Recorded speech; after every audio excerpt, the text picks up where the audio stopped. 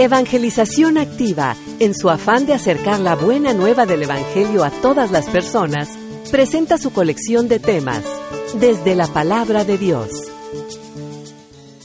Esa es la voluntad divina, eso es lo que Dios quiere. Como todos los padres de familia quisieran que todos sus hijos se recibieran, triunfaran, se casaran, tuvieran suficiente dinero para hacer su vida, en fin, nunca se enfermaran, qué sé yo que quiere un papá, tantas cosas, ¿no?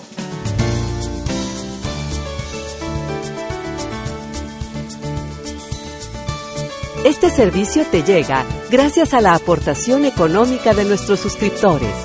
Ayúdanos tú también a mantener este servicio activo. Participa con tu donativo y sigue escuchando estas enseñanzas.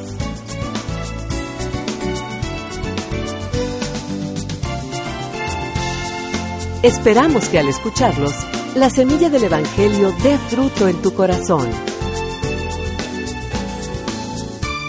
Con ustedes, el Padre Ernesto María Caro.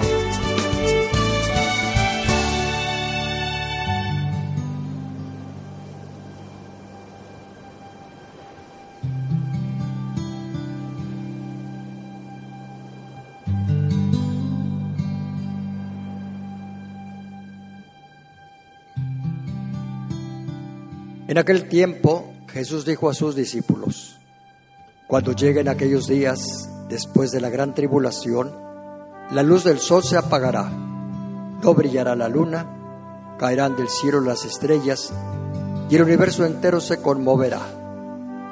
Entonces verán venir al Hijo del Hombre sobre las nubes con gran poder y majestad. Y Él enviará a sus ángeles a congregar a sus elegidos desde los 4 puntos cardinales, y desde lo más profundo de la tierra a lo más alto del cielo. Entiendan esto con el ejemplo de la higuera. Cuando las ramas se ponen tiernas y brotan las hojas, ustedes saben que el verano está cerca. Así también, cuando vean ustedes que suceden estas cosas, sepan que el final ya está cerca, ya está a la puerta. En verdad, que no pasará esta generación sin que todo esto se cumpla. Podrán dejar de existir el cielo y la tierra, pero mis palabras no dejarán de cumplirse. Nadie conoce el día ni la hora, ni los ángeles del cielo, ni el Hijo, solamente el Padre.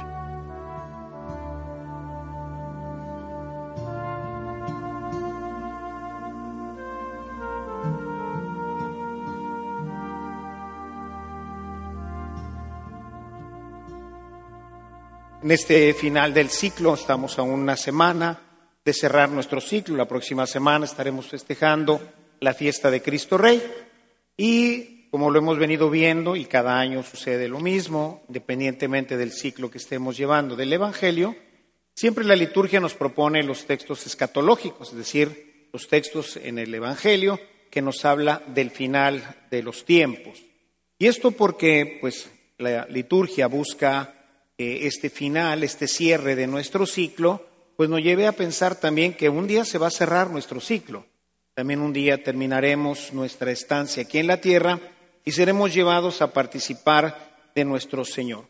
Pero lo importante es saber si estamos dispuestos ya para este momento. Entonces la liturgia pues va empujando toda esta reflexión de tal manera que en casa, con las indicaciones que nos da la Escritura, podamos nosotros tener una visión más clara y poder nosotros decir realmente sí. Si hoy se cerrara mi ciclo, si hoy terminara mi vida, si hoy fuera el final de los tiempos, estaría listo para ir y participar eternamente con el Señor.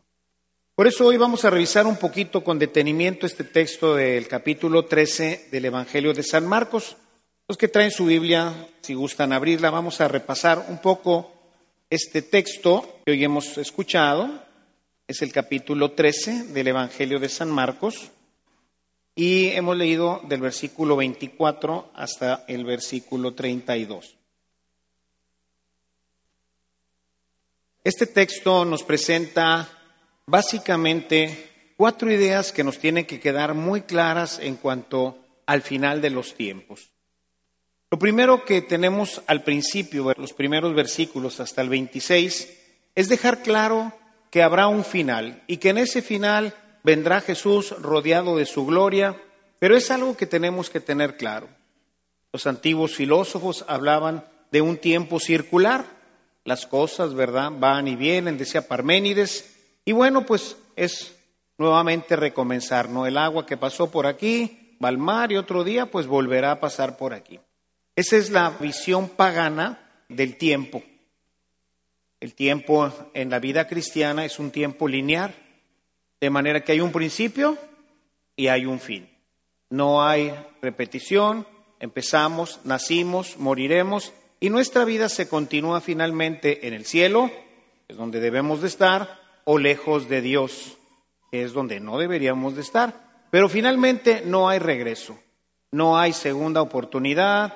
Tenemos todas las oportunidades, como lo veíamos la semana pasada, mientras el ciclo sigue, mientras estamos aquí en la tierra, mientras tenemos oportunidad de arrepentirnos, pues es la oportunidad. Porque una vez que muramos, el tiempo lineal continúa y viviremos en donde hayamos nosotros decidido vivir, y esa decisión tiene que ver con nuestra vida. Entonces, la primera instrucción que tiene que quedarnos claro es que el tiempo es lineal.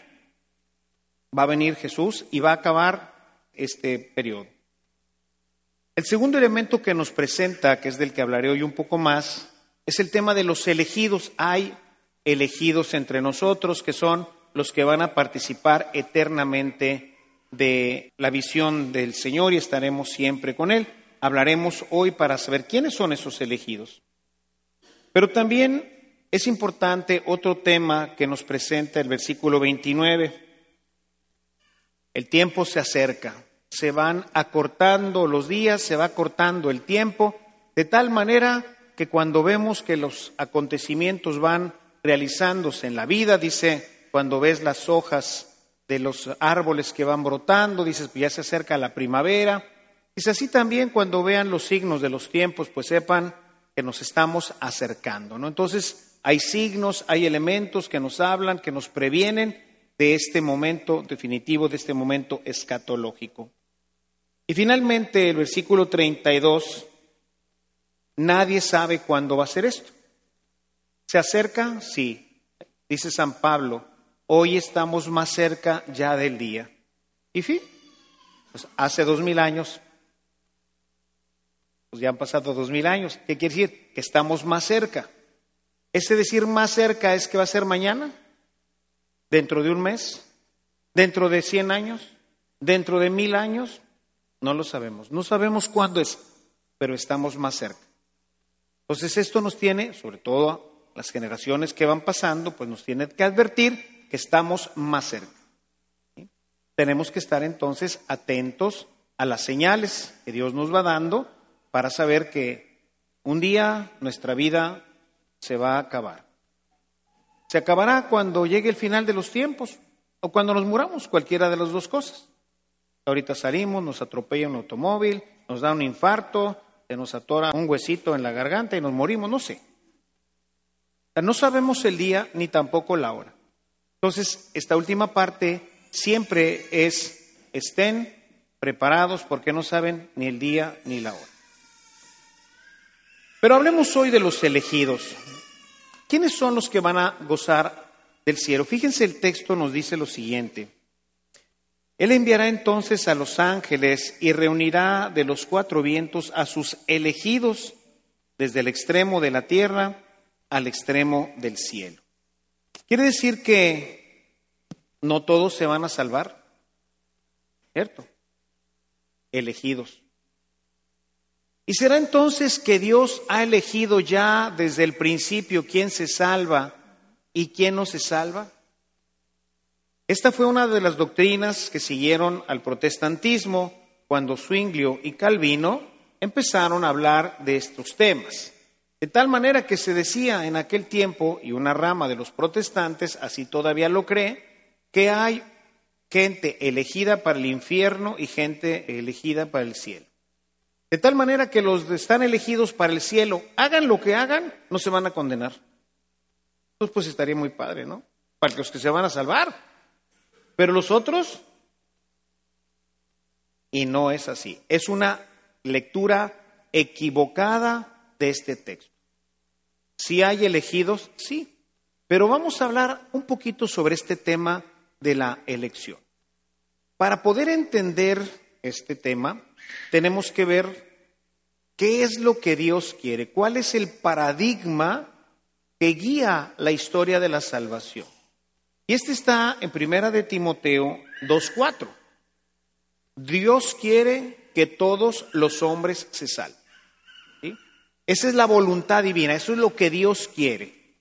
Como todos los padres de familia quisieran que todos sus hijos se recibieran, triunfaran, se casaran, tuvieran suficiente dinero para hacer su vida, en fin, nunca se enfermaran, qué sé yo que quiere un papá, tantas cosas, ¿no?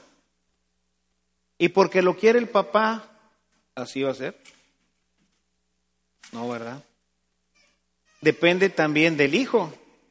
Si el hijo no se pone las pilas y no estudia, pues aunque el papá quiera, aunque el papá le pague la mejor universidad, aunque el papá le pague los mejores libros, le dé lo que le dé. Si el chavo no quiere estudiar, esto está frito.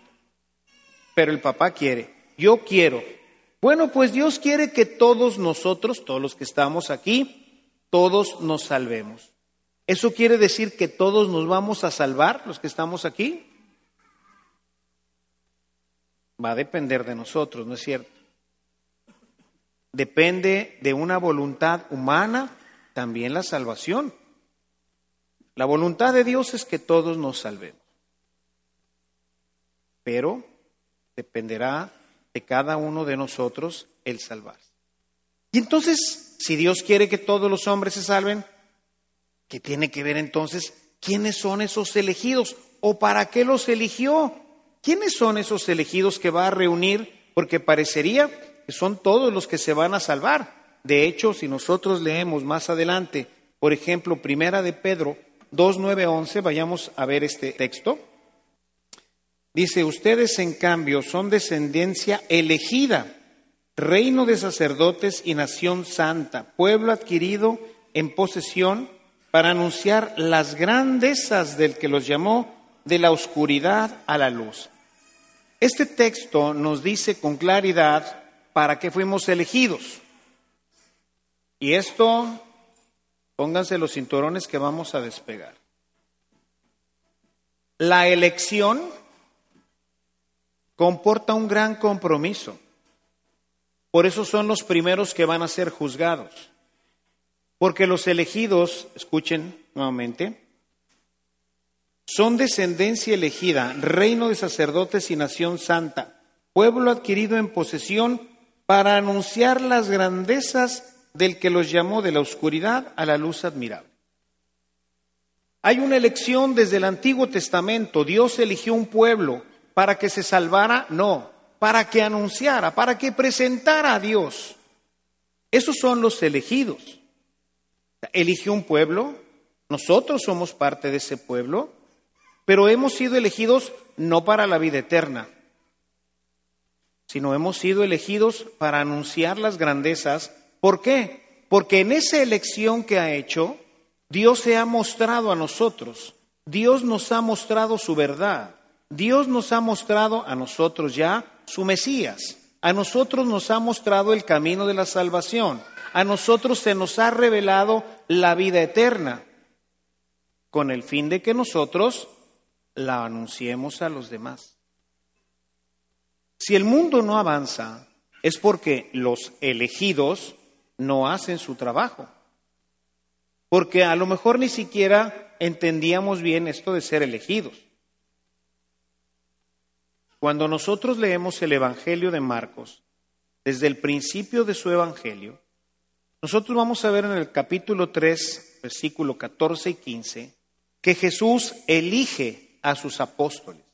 Nuevamente, de entre toda la gente que lo sigue, va a elegir a 12 y les va a llamar, ahí con toda propiedad les va a decir apóstoles, es decir, enviados. O sea, los apóstoles tienen el grandísimo compromiso de anunciar la verdad que Jesús les va a revelar a lo largo de su vida. Ese es el compromiso.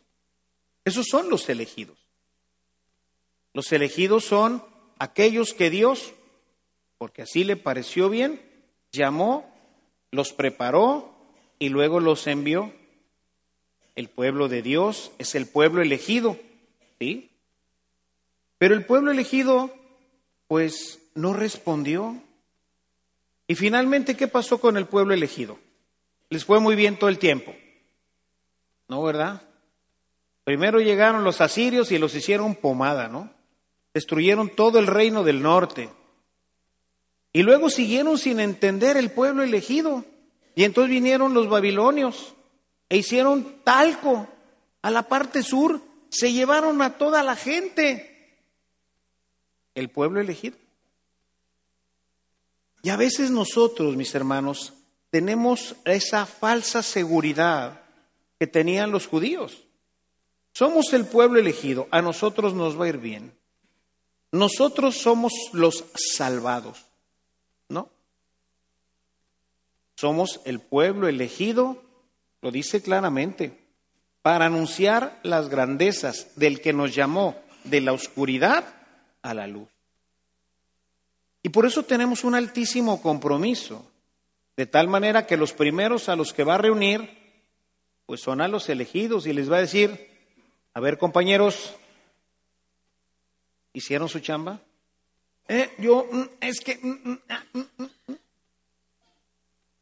Pregúntate tú, ¿has hecho la chamba? ¿Has anunciado a Jesucristo? ¿Lo has anunciado en tu trabajo? ¿Lo has anunciado con tus amigos? A veces hay familias que ni siquiera el padre y la madre han hecho un buen anuncio de la salvación de Cristo a sus hijos. Y luego por eso los hijos pues tiran pa'l monte, ¿no? Terminan sin venir a misa, no se casan ya por la iglesia, no bautizan a sus hijos. ¿Quién falló ahí? Los elegidos. Por eso el ser elegido implica un gran compromiso. Por otro lado, pues tiene la situación de que a veces tenemos esas falsas seguridades de que nos vamos a salvar nada más porque estamos bautizados. ¿Quiénes son los que se salvan entonces? ¿Quiénes son los que van a participar? Nuevamente nos habla de los elegidos, nada más que ahora vamos a ver que esa elección es una elección que es una respuesta a una acción de Cristo. Quiero que vayamos a ver ahora Apocalipsis, capítulo 7, verso 13 y el 14. Entonces uno de los ancianos tomó la palabra y me preguntó, ¿estos que están vestidos de blanco, quiénes son y de dónde han venido? Yo le respondí, tú eres quien lo sabe, Señor. Y él me dijo, estos son los que vienen de la gran persecución, los que han lavado y blanqueado sus túnicas en la sangre del Cordero. Por eso están delante del trono, le rinden culto día y noche en su templo, y el que está sentado en el trono habitará con ellos. ¿Quiénes son los que se salvan? Los que han blanqueado sus túnicas en la sangre del Cordero. Estamos hablando de los mártires. O sea, los mártires son los que van a estar en presencia de Dios, no los elegidos. De entre los elegidos, de entre todos aquellos que fueron llamados a participar de esta verdad en Cristo, de ahí hay unos que van a ser llamados a vivir eternamente. ¿Y quiénes son? Son los mártires. Y la palabra mártir en griego significa testigo. ¿Qué significa ser testigo? Significa ser alguien que ha vivido las enseñanzas de Jesús y se las ha mostrado a los demás. Si se fijan, está en completa relación con el texto que leímos de la primera de Pedro. Son los que han testificado con su vida. Son los que viven cristianamente, no los que vienen a misa, no los bautizados, no los que se casan por la iglesia. Son los que han dado testimonio de ser verdaderamente seguidores de Cristo. Son los que han escuchado la palabra de Dios y la han puesto en práctica. Porque dice el Señor, ¿por qué me llamas Señor, Señor, y no haces lo que te digo? Mucha gente que viene a misa elegidos, no se van a salvar. Porque su vida moral, porque su vida, el día con día, no testifica a Jesús, no siguen las enseñanzas de Cristo. Quizás hoy entre nosotros hay gente que no va a comulgar, pudiendo haberse confesado, pero lo va dejando al cabo después. Como siempre les digo, ¿y habrá un después para ti? Es la gente que no tiene interés por vivir cristianamente. Es la gente que descuida su vida espiritual y vive como si nunca se fuera a morir. Nunca da testimonio de ser verdaderamente cristiano. Ni sus palabras, ni sus pensamientos, ni sus obras testifican que Dios verdaderamente guíe y controle sus vidas. Los que se salvan son los mártires, los testigos, los que durante toda su vida han buscado con afán el mostrar en su vida las enseñanzas de Jesucristo. Esos son los que se salvan. Por eso Jesús dice en una parte de la Escritura, van a venir y me van a decir, Señor, Señor, hemos predicado en tu casa. No los conozco. En tu nombre hemos hecho milagros. No los conozco.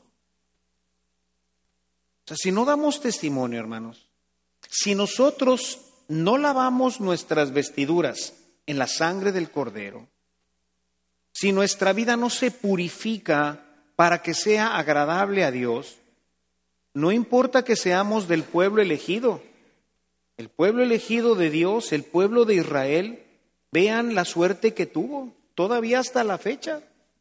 Aun cuando, pues después de la Segunda Guerra Mundial, han podido recuperar su nación, pues vean que siguen todavía en guerra, vean cómo su vida se despedaza y no logran alcanzar esa plenitud ofrecida para su pueblo. ¿Por qué? Porque siguen rechazando a Jesús. No se dan cuenta que al rechazar a Jesús rechazan a Dios, porque dice el que me rechaza a mí rechaza al que me envió, y por eso su vida no se completa, no alcanza la plenitud y no logran vivir a través del Espíritu, que es lo que nos lleva a ser mártires, a dar testimonio de la enseñanza de Cristo. Pero esto pasa terriblemente en nuestra Iglesia Católica. Hay una gran cantidad que ni a misa viene, ¿verdad?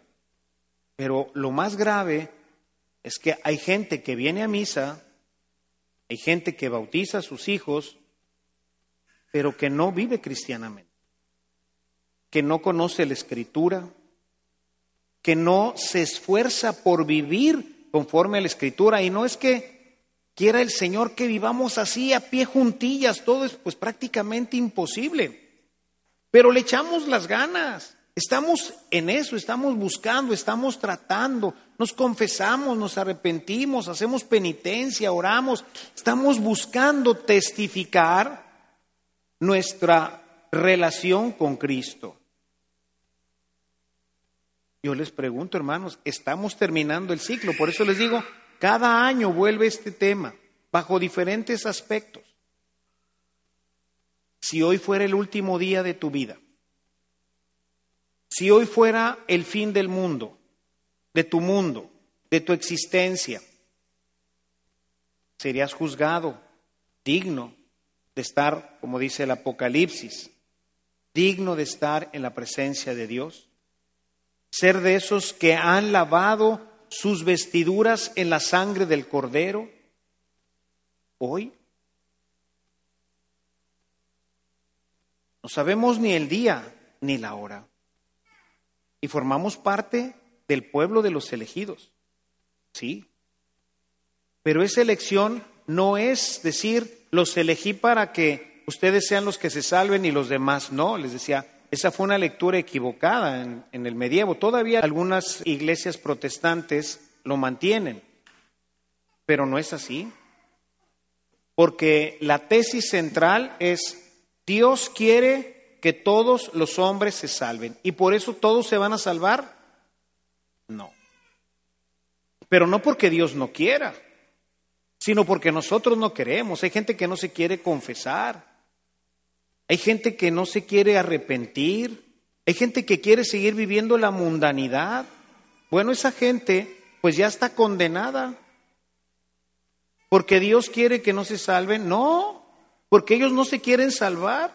Ellos no quieren responder a la invitación que Dios les hace de participar con Él en el cielo, de seguirlo, de amarlo, de renunciar a todo aquello que nos aparta de Él. Apártense de mí, todos ustedes que han hecho el mal. Por eso es muy importante el final del ciclo litúrgico, porque nos empuja, nos invita a revisar nuestra vida. Fíjense, hay otra cita de Apocalipsis en el capítulo 17, 13, 14. Estamos ya en la parte final del Apocalipsis, nos habla aquí de esta bestia que pues representa todos estos poderes de la tierra. Y dice, tiene un solo pensamiento, dar a la bestia su fuerza y su poder. Harán la guerra al Cordero, pero el Cordero los vencerá, porque el Rey de Reyes y Señor de Señores, con él vencerán también los elegidos, los llamados, los creyentes. Esto se trata entonces de una lucha, de una guerra. El mundo nos hace la guerra a nosotros, los elegidos. Pero algunos dicen, con permiso, yo a la guerra no voy. Ahí se ven. Entonces, mis hermanos, es importante que aprovechemos esta semana para hacer un repaso de nuestra vida, para que repasemos a ver si verdaderamente nosotros estamos ya listos, si realmente nosotros hemos hecho pues este esfuerzo por lavar nuestras vestiduras en la sangre del Cordero, si verdaderamente nosotros hemos entrado en esta guerra contra nuestras pasiones, si hemos entrado en esta guerra contra este mundo que nos trata de seducir con su moda, con sus pensamientos, con sus ideas, con toda su locura. Recuerden que no somos de este mundo. Aquí vivimos, pero no le pertenecemos a este mundo. Dice San Juan en su primera carta, no amen este mundo, ni todo lo que hay en él, porque todo esto va a pasar. Y los que aman las cosas de este mundo terminan finalmente perdiéndose. Busquemos las cosas de arriba.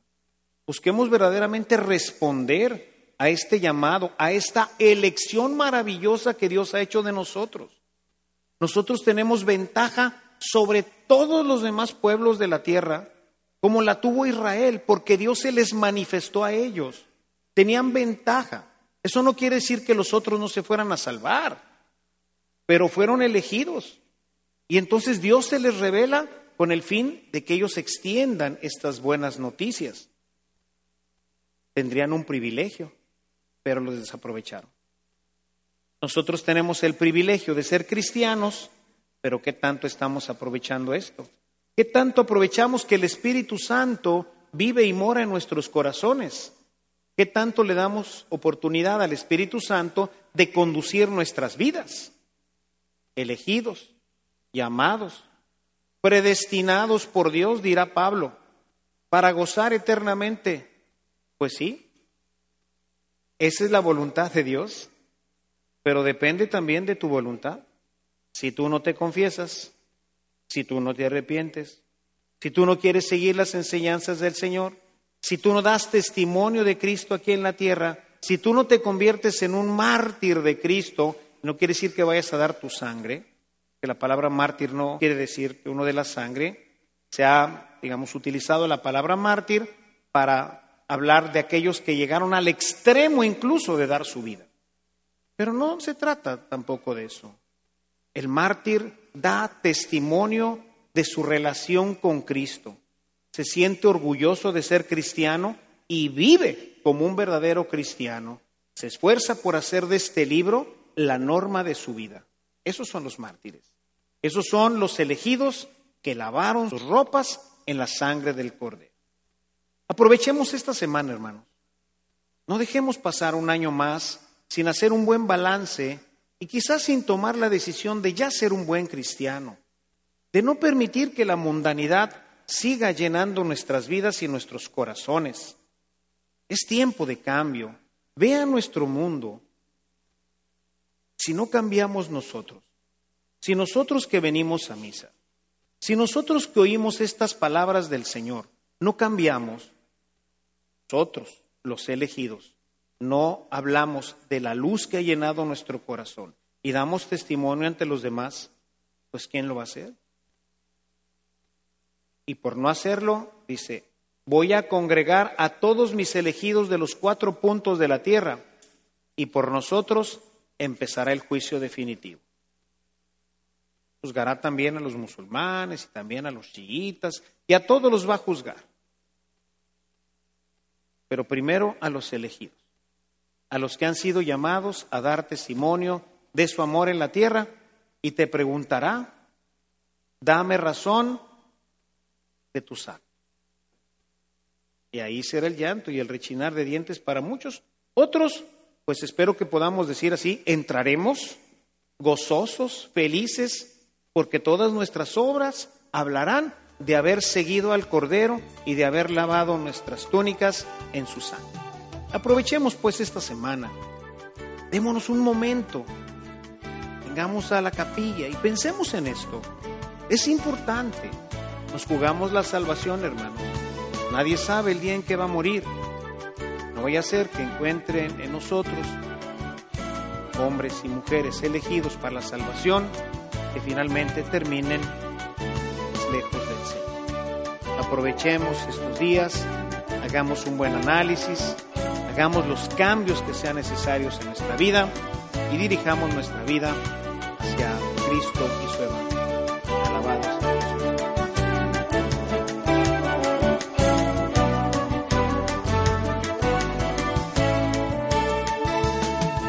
Si esta reflexión ha sido de utilidad para su vida espiritual, le invitamos a visitar nuestra página en internet www.evangelizacion.org.mx, en donde encontrará otros temas que seguramente continuarán produciendo fruto en usted. Que la paz de Jesucristo permanezca en usted y toda su familia, y que la ternura de María abrace su corazón.